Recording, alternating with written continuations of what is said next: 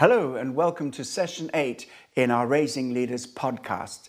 Today we're talking about the marvelous body of Christ, and you'll find that in chapter 7 of the Vision Handbook and also chapter 29 here in this People with a Passion book. Now, as we go into looking at the body of Christ and what that means, it's obvious that it's a human analogy. So as we have a body, so Christ has a body. And when we talk about the cell vision, we really look at how cells operate, biological cells, how they operate in the human body. Now, this was not in New Testament thinking. They didn't know about cells. Not even Charles Darwin knew the complexity of cells. Otherwise, maybe his theory might have been a little bit different. But the point is that because the analogy is there of the human body, I certainly find great significance in looking at how the cells in the human body operate. And there is a correspondence between this human bodily functioning and the workings of the body of Christ. And the correspondence is quite remarkable. So, for example, the human body is structured into cells, trillions and trillions of cells. And the church follows this principle of the body of Christ by calling people to be active members in the body of Christ through a particular cell group. The cells in the human body are a functioning basic unit. It is the basic functioning unit of life in the human body. And so the cell groups are the basic functioning unit of the church. And another point about that is that every cell in the human body carries the DNA of the whole. And so every single cell group carries the DNA of the whole of that body. And so a lot of people say, well, I have some fellowship. I fellowship at work with these believers and those believers, and they all might be belonging to different church communities. That's beautiful. But when we have a cell vision, the cells are structured within that local church expression, within that community.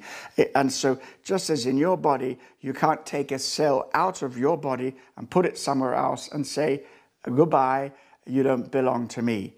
And no cell can, of its own volition, say, I'm going to do my own thing. I'm going to structure myself as I want to structure myself. I'm a law unto myself. No, that's not a principle of the body at all. When we are in the cell vision, we are structured by the Holy Spirit in the specific expression of the body of Christ that we're connected to. And so as in this human cells, the DNA of the whole body is carried in the human cells, so also in the body of Christ. And what that means is that what we do in our small groups, in our cell groups, carries the DNA of the whole church. So it's not just about having a prayer group or a Bible study group or some kind of social group. No, it is a group where we are committed together to do everything that church does. So it is the whole of the church expressed in miniature. And this is the major functioning of our church. So the cells are not just one part of the church, but it's how the whole work of the church operates through the cells. Just as in the human body, the cells are microcosms of the whole and the basic functioning unit of the life in the body. One or two other things. Cells multiply. That's so important. And that's what the cell groups should be doing. And this program of encouraging and raising cell leaders for the 2020s is about growth. It's about fruitfulness. It's about growth. It's about multiplication. And so in the DNA of the life of the church, multiplication is right there. And we encourage you to receive that spirit of multiplication and faith for multiplication so that you can grow in the body of Christ. And so as we look at all of this, we are delighted that the Holy Spirit gives us a means by which the body of Christ can be fully mobilized. Now, we speak, and when I talk about this, I often use the illustration of the example of somebody who is paralyzed. And it's not a pleasant thought, and we have a great compassion for anybody that has lost the functioning of their limbs or any part of their body. And We thank God for the grace of God in all circumstances and situations in the real life situation. But it's not desirable. We would not wish it upon people. And yet, if Jesus' body is the church, and we're not functioning as members of his body, what we're saying is Jesus, okay, you can live in a paralyzed body. You can live in a body that's not functioning very well. And the highest ecclesiology is the doctrine of the church. The highest ecclesiology that I know from Scripture is this: you are the body of Christ. He is the head, we are the body. And what does that mean? It's just like me here today, and if I was on the open platform in Kensington Temple building and not in this lockdown period, I would get up and do this demonstration, which I usually do. And if you've been around for a while, you probably see me do it several times. And basically it is this: what I want to do, I have to do through my body. If I want to reach down and pick up this book, I need to do it through my body. If I wanted to go over there and switch those lights off, I'd have to go over there and do it in my body. So whatever I want to do, I must do it through my body. And that's the same with Jesus in this world. We are his body. We are his agent in this world. And this ecclesiology is so vital. It's so fundamental. It's so basic. And it's so radical, because it means that you and I are the body of Christ through which he functions in this world. And the scripture, Paul, in using this analogy of the body in 1 Corinthians 12, verse 21, says, the head cannot say to the body, I have no need of you. Wow, wait a bit. The head cannot say to the body, I have no need of you. Normally, we're saying, Jesus, we're the body, we need you, you're our head. But Jesus also recognizes that as the head of his body, and we are the body, he cannot say, I have no need of you. And so in this sense, very limited, very strict sense, he needs you. He needs us. Now, in the absolute sense, he doesn't. He can do it without us, but he's chosen to do it with us. That's why we are the body of Christ on the earth. And I have great faith in the Church of Jesus Christ. Now is not the time to be abandoning the church. And what people want to abandon very often isn't the church anyway. It's some kind of traditional version. We need to get back to embrace the biblical understanding of the Church of Jesus Christ as his body in the world. And so the presence of Christ in his body, he presents himself, the body of Christ, the church of Jesus Christ, where is the fullness of Jesus. Jesus' presence is in his body. And so we are very much the representation, the expression of Christ in this world. Now, we remain mortal, yes we do, in the sense that we're human. I'm not saying we become divine, not at all. But what I am saying is that we are so closely associated with Jesus that what we do in this world is vitally important for his mission and for his purposes. And he as the head directs his body. And because of that, there is a way in which his body lines up.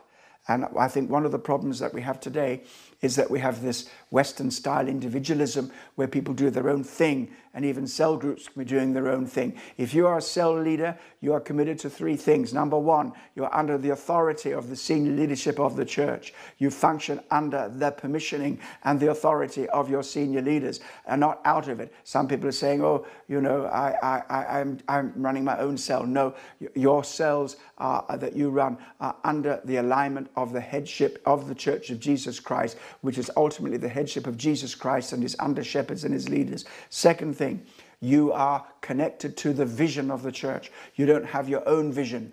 You are part of the vision of the church. So if my body was divided in its intentions, half of it wanted to go this way, half of it wanted to go that way, I'd be doing the splits in front of you all. And it's just not the way to go. So you are lined up to the vision. Third thing, you are connected in the community, or the whole community.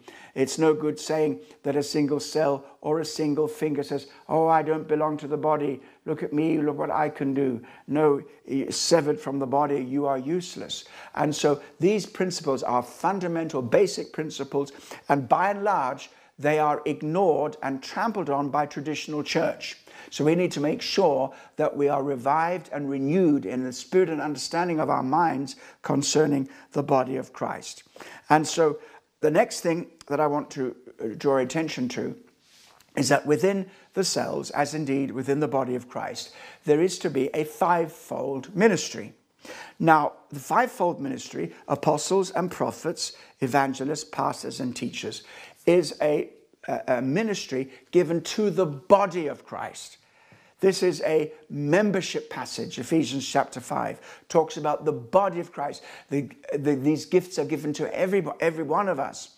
And it's not just for the leaders. Now, if you are a leader, then it's obvious that God has given you a measure of the gift where you are in a more prominent leadership role. But every member of the body of Christ, in some sense, reflects the fivefold ministry. And in the cells, the fivefold ministry operates. Let me show you how. The apostolic ministry grounds the cells in the principles of grace. It spurs the cells on towards growth and multiplication. And new cells spring up as new initiatives are taken under apostolically influenced cell leaders. Wow. Apostolic is breakthrough. All right. Then the prophetic ministry in the cells brings breakthrough revelation in the lives of cell members and helps them remain in touch with the heart and the mind of Christ. And the evangelistic ministry motivates and equips the cells for evangelism and for producing new life. We need that evangelistic ministry operating in the cells. The pastoral ministry, this is the one that is most common. And most cell leaders grasp this, but it's only one of the five. The pastoral ministry helps nurture the cell members and consolidate new believers. So there's a vital pastoral ministry there. And then the teaching ministry to build the cell members up as disciples of Jesus Christ, disciple the believers. The teaching ministry is the discipling ministry. It's not just an educational ministry. It is a formation ministry, not just information, but forming people into the character and shape of Jesus Christ himself, and showing them also how to become disciple makers of others. Now, you might say, well, that's a very, very extraordinary claim, Colin, that you're going to say the fivefold ministry is present in every cell. Well, it may not be precisely present in every cell, but don't forget you're part of a generation of cells, and you have a primary leader and you have other cell leaders within that generation of cells. And what I advise people in the primary teams to make sure that each of the cells has the input from the apostolic ministry, from the prophetic ministry, from the evangelistic, the pastoral and the teaching ministry. And also don't forget that as the whole of the church functions in these fivefold ministries, you are walking in the atmosphere of a fully fledged fivefold ministry. Now, this is something that we have to stress, and it is extremely difficult in our spiritual environment. Whereas even in our own denomination, God bless Elam, but in our own denomination, it is the pastor-teacher role that is up front and focused. And as a national team leader, along with the others, we try to correct this. But of course, pastor-teacher ministry is possibly one of the ones that's supposed to be very prominent in the work of the church. But we must not forget all the other ministries, the breakthrough ministries of apostolic and the prophetic, and also the outreach ministries of the evangelist. And so one of the things I want you to do is a point of discussion here is how you can make more room for the fivefold ministry. What ministry gift do you think you have? And what about other people in your cell? And are you using your gifting in line with building up the cell and the wider body? And primary leaders and cell leaders who are leading a generation, how are you taking advantage of the apostolic and prophetic ministry that is upon the senior leadership in the church so that you can flow under all the fivefold ministry gifts of Christ? And now finally for this session, I want to take you out of the confines of your own little groups and think about wider society. Because the ministry that God has given us is truly ministry to the marketplace.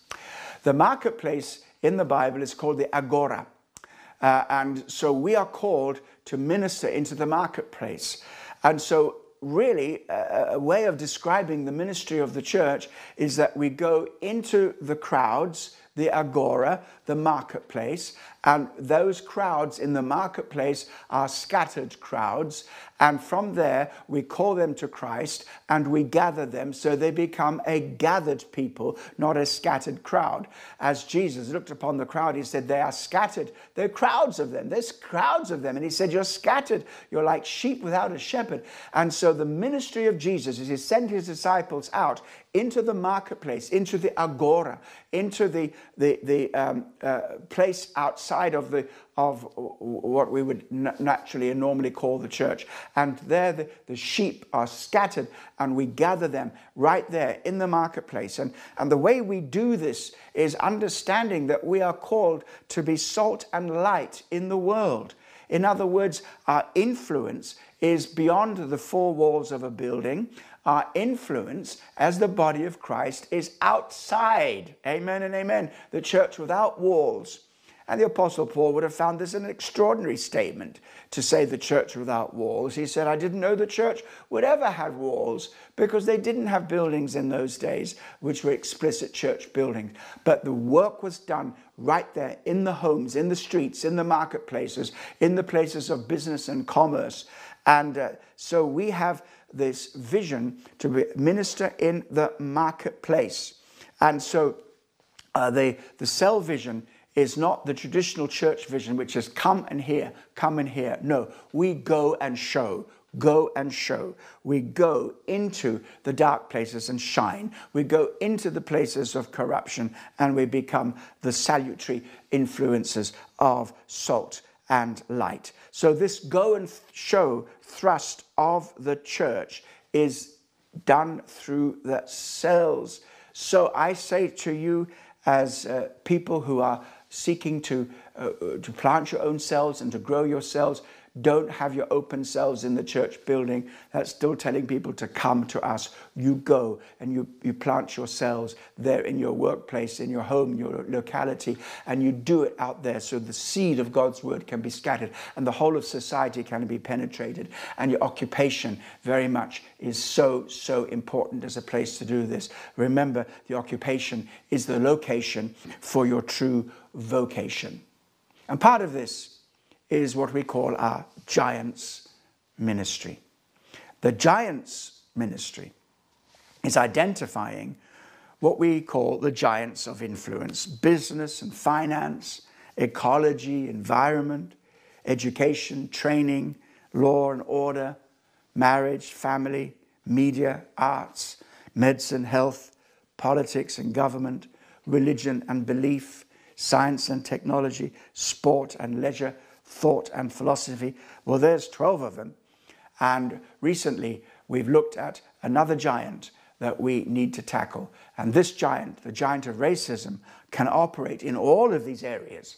So in many ways, if you're bringing the kingdom into business and finance, education, sport and leisure, then, thought and philosophy, you are fighting racism there if you are functioning well in each of those giants. However, it's important now, particularly in the light of the recent issues that have been highlighted by the violent, unnecessary deaths of people in different parts of the world, black people, and the persecution that is happening there and the discrimination. And because of that, we are wanting to stand together as one body to fight the giant of racism, to go into the places of influence and speak the love of Christ and the reconciliation of the Holy Spirit. So, as believers, we are called to be active witnesses to the kingdom of God in all of these areas so that people are one, discipled, and exercise godly influence over the giants. So as we close, I ask you, what as a point of contact, what giant are you passionate about? What are you doing as a point of action? What active steps are you taking to link with relevant KT giants so that together we can influence our whole society for Christ? And all of this is just the beginnings of understanding the marvelous body of Christ. God bless you. We'll see you next time.